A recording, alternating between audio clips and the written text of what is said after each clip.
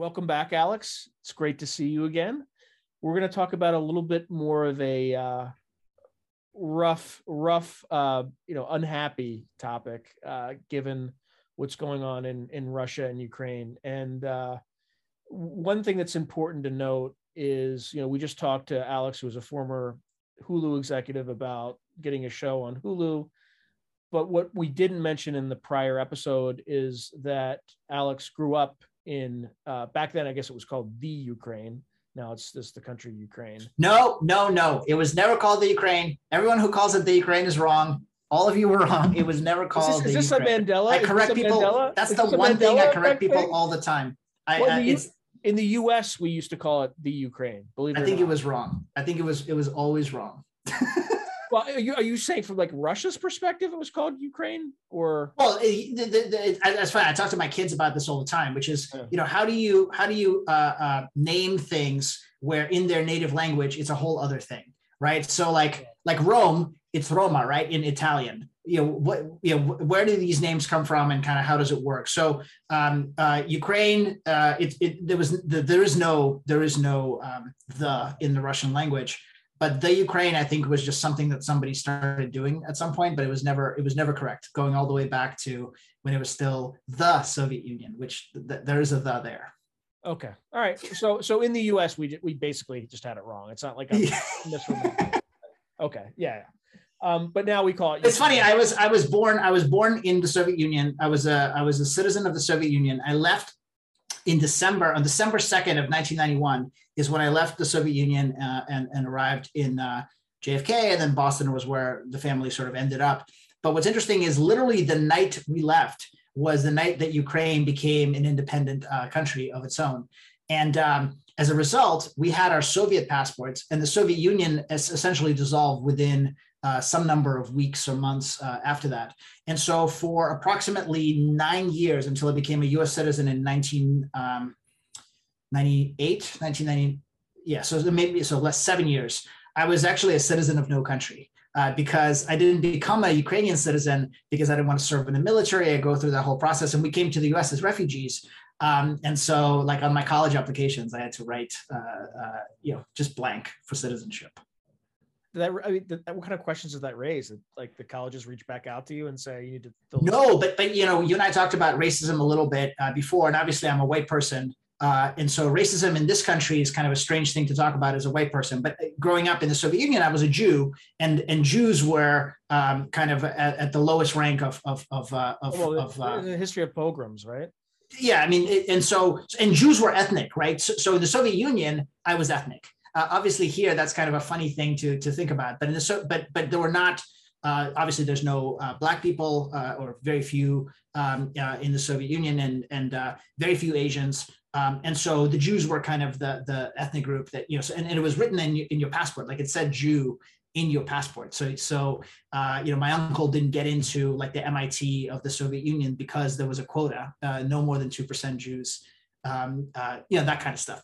But in the U.S., I'm just a white guy, right? And so in the U.S., none of this ever affected me. And initially, I spoke with a very strong accent, but eventually, because I was still, young, I ended up picking up English and all that stuff. And you were 12 years old when you came over. Right? Yeah, a little over 12 years old.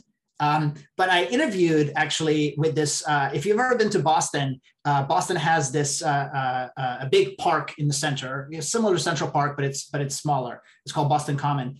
And there are these swan boats. So there are these beautiful boats that go around, and usually young kids, like high school age, are the ones who kind of, they pedal the swan boats. And so the person who owned that was a friend of mine, a classmate of mine, grandfather. He didn't work there anymore, but he owned the place. And so I went to interview with the manager, and literally all my friends got the job there.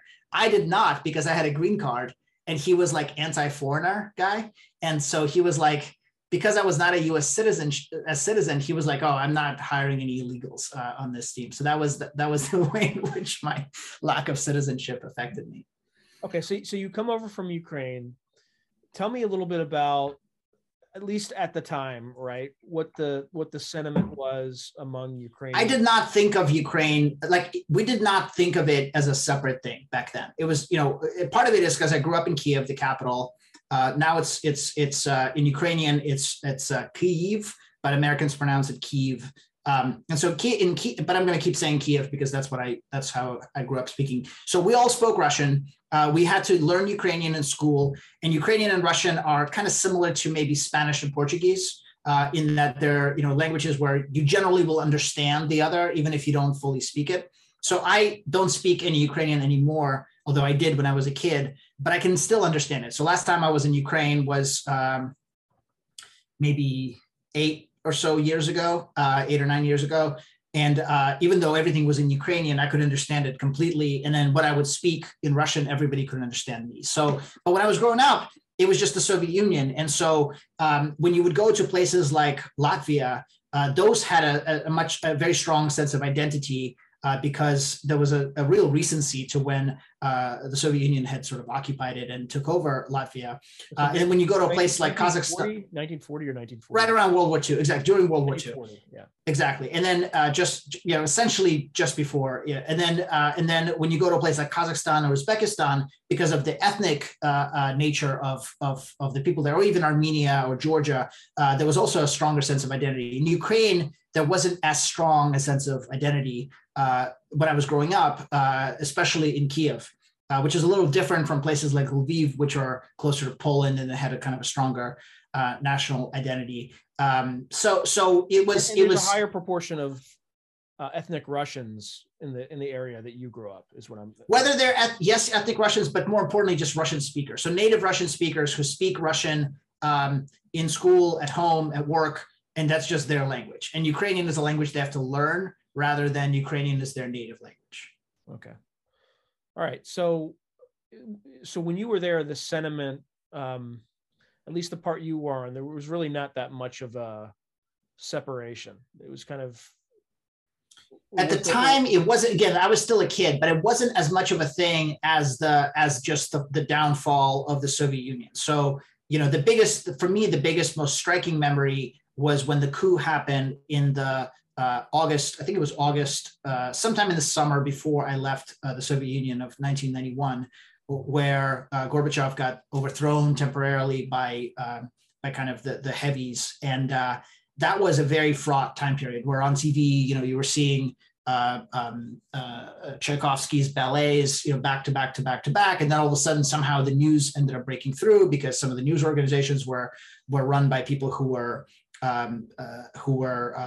supporters of the democratic policies, and Yeltsin got on a tank. It was you probably remember it well. It's a whole thing.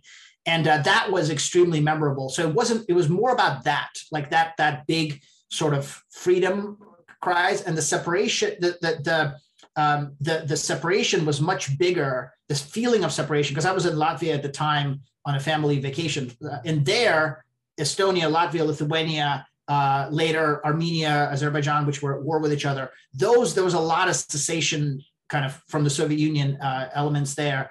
In Ukraine, it was more sort of tame. But then what ended up happening is that all of the former republics ended up separating, and over time creating their own strong sense of identity and nationalism. And a big part of it was also what Russia became versus what those separate countries became. And as you know, they all went in different directions. So Belarus remains a dictatorship run by the same person who's been there since the end of the Soviet Union, whereas Ukraine went in a very different direction. And you said you were there about 8 years ago. What change did you see compared to your memories as a 12-year-old boy kind of leaving? Well, that's the part that's so sad, to be frank with you. So I was, and I'll tell you like the full sort of ironic story. So I was in Russia along with a number of executives, Hollywood executives from various media companies in the US. And we were there on a fully paid trip financed by the Russian government, specifically the Russian Ministry of Culture. And what they were trying to recruit us. This was just before the Russian Olympics, and they were recruiting us to try to buy content from Russia and to make stuff in Russia, productions. And I was there with well-known executives from studios and networks in the US. And they really sort of wine and dine us, and they had us watch a bunch of movies. They took us to a film festival. And then that was all in Moscow. And then they were taking the group to St. Petersburg. And I said, listen, whatever that cost is, can you just instead spend it? And I'll take the train to Kiev, where I'm from, and see some of my family and kind of spend a little bit of time there. And at the time, Kiev, Ukraine and Poland were co-hosting the European Cup for soccer, for football, European football. And so, there was this incredible celebration, a sense of joy and a sense of positivity in Ukraine as a co-host together with Poland of a very European thing. And the other thing is, you take the train from Moscow to St. Petersburg, from Moscow to Kiev, which is an overnight train. It's a very pleasant experience. You leave at 8 o'clock at night, you arrive at 8 o'clock in the morning, you sleep on the train. And it was very easy to cross borders and sort of, go back and forth. And that was essentially the summer before the Olympics. And as you know, right after the Olympics, Russia ended up occupying Crimea, and essentially Ukraine and Russia went into war. But I was really excited. I bought my daughter, who is now 13, but at the time she was 3 or 4. I bought her a T-shirt, of the European Cup with like the Polish and the Ukrainian flags on it. And I was really excited to bring my kids to visit Ukraine. And at the time, I just thought it was, it would have been like visiting, Poland and Ukraine and Russia. It would have been one trip. My wife and I, when we did our honeymoon, we took a train from Kiev to Moscow to St. Petersburg. It was really wonderful. So it's very dispiriting to have seen, the place where I grew up have been, in a period of either war or some kind of strife over the period of the last decade. It's sad. One quick digression, because I'm curious. So if you left when you were around, 1991, when you were around 12, that probably means you were 6 or 7 when Chernobyl happened. Yeah, 86, exactly. And Chernobyl is, I think, north of, I'm used to saying Kiev too. So about 100 miles from Kiev. Yeah, my apologies to Ukrainian patriots, but I can't. I say Kiev because that's what I grew up saying. I grew up saying the same exact thing, right. So it's hard for me to unlearn it. But I will maybe at some point. So you were about the same age I was when 3 Mile Island happened. When I was 4, I think I was 4 years old. I was 7, yeah. And that was probably, I'd have to look at the map, maybe within 100 miles from where I grew up. I grew up in Wilmington, Delaware, and that happened in Harrisburg, Pennsylvania, where my grandparents lived. So I don't even remember the experience because it was well contained and things like that. But Chernobyl, I think, was a little bit different. You were a little older. I remember it very, very, I'm sure I have false memories, but I remember it. So what ended up happening when Chernobyl happened was nobody knew. So it happened on April 26th of 1986. And we did not learn about it until the first week of May. So May maybe 5th or so. And I remember how angry my family was because May 1st is an International Workers' Day. And so there's this big celebration in Kiev in the center. All of us went out, celebrated. The winds were blowing towards Kiev and nobody knew. The way people found out was because I can't remember if it was Sweden or Finland started noticing crazy levels and asked everybody in Europe, asked the Soviet Union. They said, not us, ask everybody in Europe, and you went back. And by the way, the Chernobyl TV show on HBO, if you haven't seen it, it is absolutely spectacular. One of the greatest television shows made. And I really, really did not want to watch it. I was super against watching it. And then I ended up watching it because everybody kept telling me how good it was, and it was definitely worth it. And it was extremely accurate. Other than the fact that everyone spoke English, it was one of the most accurate depictions. And so we ended up, my family, we ended up basically going to Crimea, ironically, because a grandfather of mine was in the military and he had access to some base in Crimea where we could get a place to stay for a few nights. And then we literally went around to try to find a place to stay for the summer, just to rent, like the equivalent of Airbnb, but the way you get the room is by just knocking on people's doors saying, do you have a room to lend? And a lot of people thought we were contagious, not unlike HIV in the 80s, with the gay population. They thought that we were somehow gonna sort of breathe radiation onto them. But so we ended up spending the summer in Crimea, which is a little further away. Mhm. And then my first grade, I ended up spending the first 8 months of first grade in Moscow because an uncle had a friend who had a spare apartment, and we were able to stay there in Moscow. So it was, yeah, it was a very, very traumatic experience. And candidly, part of the reason I'm in the United States is, yes, part of it was, the persecution of Jews. Part of it is the falling of the Soviet Union, but the biggest reason was radiation. Really? Yeah, that's motivated my family to leave. Yeah. And it's just, so what was the kind of the straw that broke the camel's back? Like when did your parents decide this is time to leave? Was there like one event that did that, or is it just they just been trying for years? It was a combination of a number of different things. Like, we changed my last name, so I was born with a different last name, a much more Jewish sounding last name. We changed it because I got beat up in school, anti-Semitism type stuff, little kid stuff, and the radiation stuff, the falling apart of the Soviet Union, and then just other family members started leaving.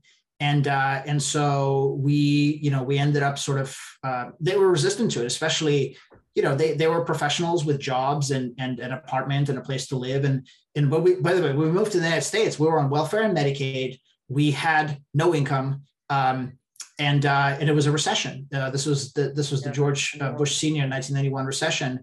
And so, my mom did some babysitting. My dad delivered pizza.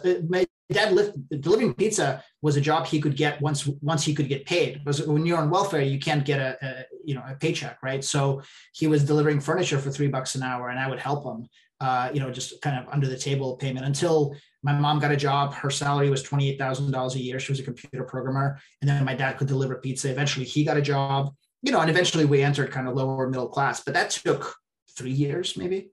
What did they do when they were in Russia? Like, what were their professions? They're both computer programmers. Oh, wow. Yeah. There's nothing more difficult than to have like a skill set like that, and to have to like humble yourself when you're surrounded by people. Well, they were my age now. So I'm in my 40s now, right? They were my age. It's a significant transition, right, in life. Like, you just get yanked out, and the world is much more global now. Back then, none of them have ever left the country. That we're not allowed to travel or anything else. And my mom spoke a little bit of English because she studied it in high school. My dad didn't speak a word. Yeah, it was massive, massive transition. We had $680 for 8 people. So 6 people that there's my grandparents, 2 of my grandparents, and my 4-person family. So yeah, it was. I mean, for me, I was a kid, right? So what the fuck do I know? But it was for them. It was really difficult. You certainly weren't spoiled, right? You can say that. You can say you kind of got where you are. You definitely raised yourself up. All right, we have like a very limited amount of time because I want to get to the next topic. So I'm just going to ask you, what's your take on what is about to happen, or what is happening in Russia, Ukraine right now? Well, listen, I'm not. So you have a lot of expertise in kind of military stuff and troop movements and all that stuff, and I don't have anywhere near deep enough knowledge to express a strong point of view on that. I think that where I do have some understanding is kind of how the people think and how they're motivated, and I think that it's difficult for Americans to understand the Russian people, who are kind of a long-suffering people that have suffered over a period of multiple centuries, and there is there's probably more in common between the Russian person and the Chinese person than there is between a Russian person and quote unquote Western, Max Weber capitalist type person, in that there is this sense of the greater good. And there is this perception of Russia as a world power, which has had elements of kind of being a second-class citizen until Peter the Great came and propelled it to be more of a first-class citizen. And the way that Russia participated in World War I, World War II, where World War II, the Russian people really believed that it was the Soviet Union that won World War II, the same way that Americans believed that it was America who won World War II. I'll fully concede. They faced 75 to 80% of the Wehrmacht. Well, they certainly were the ones who had the most people die, right? And my grandfather, both my grandfathers were involved. One was younger, but the other one was in the military in the Soviet army. And so there's this greater kind of, who are we as part of the overall world order? And yes, we might be dying en masse, and yes, we might not be doing as well as others, but us being perceived as kind of important global citizens is a big deal. And Putin, I think what he's done really, really well is he has inspired a sense of unity and a sense of kind of strongman power amongst the Russian people. And when they feel threatened as a people, they will act in a way that we as Americans might perceive as being against their self-interest. And I think it's important to understand that part of it. I'm not going to wade into the historical unity or lack thereof between Ukraine and Russia. It goes all the way back to maybe 2 millennia, really. Like the history there. It's very complicated. There's a lot there. It's not my place to kind of get into it. What I can say is that it is extremely sad that the Ukrainian people and the Russian people feel. And by the way, I don't think that they do, the regular people, but that they kind of are forced to see each other as opponents or as foes or as enemies because they are extremely close. Very, very akin to the closeness between various other neighboring countries that we're kind of all familiar with. And we've seen similar things in let's say, Central America. Where some neighboring countries who speak the same language and who are essentially the same people tend to sort of step on each other's toes. Let me personalize this a little bit for myself. I mean, would you say it's kind of akin to, as you talk about, like kind of Central American countries, or the difference between kind of the English and the Irish, as an example? No, I don't think that there's the same level of strife as the English and the Irish have had, because there's a religious component there, right, between Catholics and Protestants, as well as also like a sense of oppression and a sense of like, a lot happened during the conflict between the English and the Irish. Ukraine and Russia has not had a history of conflict like that. The conflict that happened with Crimea was reasonably manufactured, right? It didn't really exist. So there's not that like in their bones they fucking hate each other kind of thing. Well, there's some of that with Polish people and the Soviet Union, as well as with Hungarians, and sort of. What about the Holodomor? I'm going to screw it up, but the Holodomor, I totally mispronounced it. Like that to me, it's similar to kind of an analog, not exact, but an analog to the Irish potato famine. Lots of terrible shit happened during Stalin's era. And so people blame Stalin for that. They don't blame Russian people for that. That's a Stalin thing. What the hell do I know? I left when I was 12 and I was there, as a visitor. So I was almost like a well-informed tourist than I was kind of a person there. But my perception is that these are people who think of themselves as cousins. And then again, I mean, we've seen some horrific conflict in Kosovo and in Rwanda and other places where neighbors kind of turn against each other. But even there was a religious and an ethnic strife, and I don't think it's the same kind of strife. Ukrainians and Russians don't have the same ethnic history of hostility that other examples do. So again, that's my point of view. I may be off. I may be, I haven't been there in a long time, but I'm very saddened by kind of some of what's going on. And I tend to be I'm an entrepreneur, so I tend to think in a glass half full manner. But I really, really hope that there's some resolution that doesn't cost a ton of lives out there. Yeah, I'm not super optimistic. I think they're running some exercises in Belarus, which are supposed to end February 20th. Which is the end of the Olympics. Which conveniently dovetails at the end of the Olympics. I think, again, this kind of makes the analysis is not super deep, but there's an old maxim, right? You can do anything with bayonets, but sit on them. And I think this is one of those situations. I remember back having lived through the Iraq War, not having been over there, but the run up to it and watching the diplomacy and things like that. And I remember being stationed at the National Training Center back in October 2002, and I knew we were going to war. Like I was watching all this. Well, the flip side of that, again, not to be a Right. glass half full person, but my grandfather, who passed away at the age of 95, he was born in 1918, so he would have been 104 now. But he was in the Soviet military, and he was in the Katyusha division, which is Rockets. and so what that meant is that he was involved peripherally in the nuclear stuff back in the 60s, and he was, he had some distant involvement in the Bay of Pigs situation, and that's an example. What happened between Cuba and JFK's the United States was an example of how things actually worked out okay, right? That could have been a nuclear war, and it didn't happen. And those were arguably more trigger-happy people on both sides than are now. So that's kind of an example of that. But I think you would push back and say that's one of the few examples of where troop aggressions didn't work. It turned out into a horrific world war. And to be clear, I'm not suggesting that there'll be a world war. What I'm suggesting is that I think it's 98% that there'll be a limited incursion into Ukraine to affect an outcome or leadership change at the governmental level. It's effectively it's effective just seizing territory and then using it as a gun or as leverage. Well, listen, that feels, again, I don't know, that feels likely to me based on what I'm seeing and reading. My hope is that it doesn't result in hundreds, tens of thousands of lives. If that happens, I really hope that it's surgical and it doesn't result in a lot of innocent lives being lost. Or, the term innocent lives is kind of like people in the military, innocent too. They just happen to sort of sign up for a bigger risk.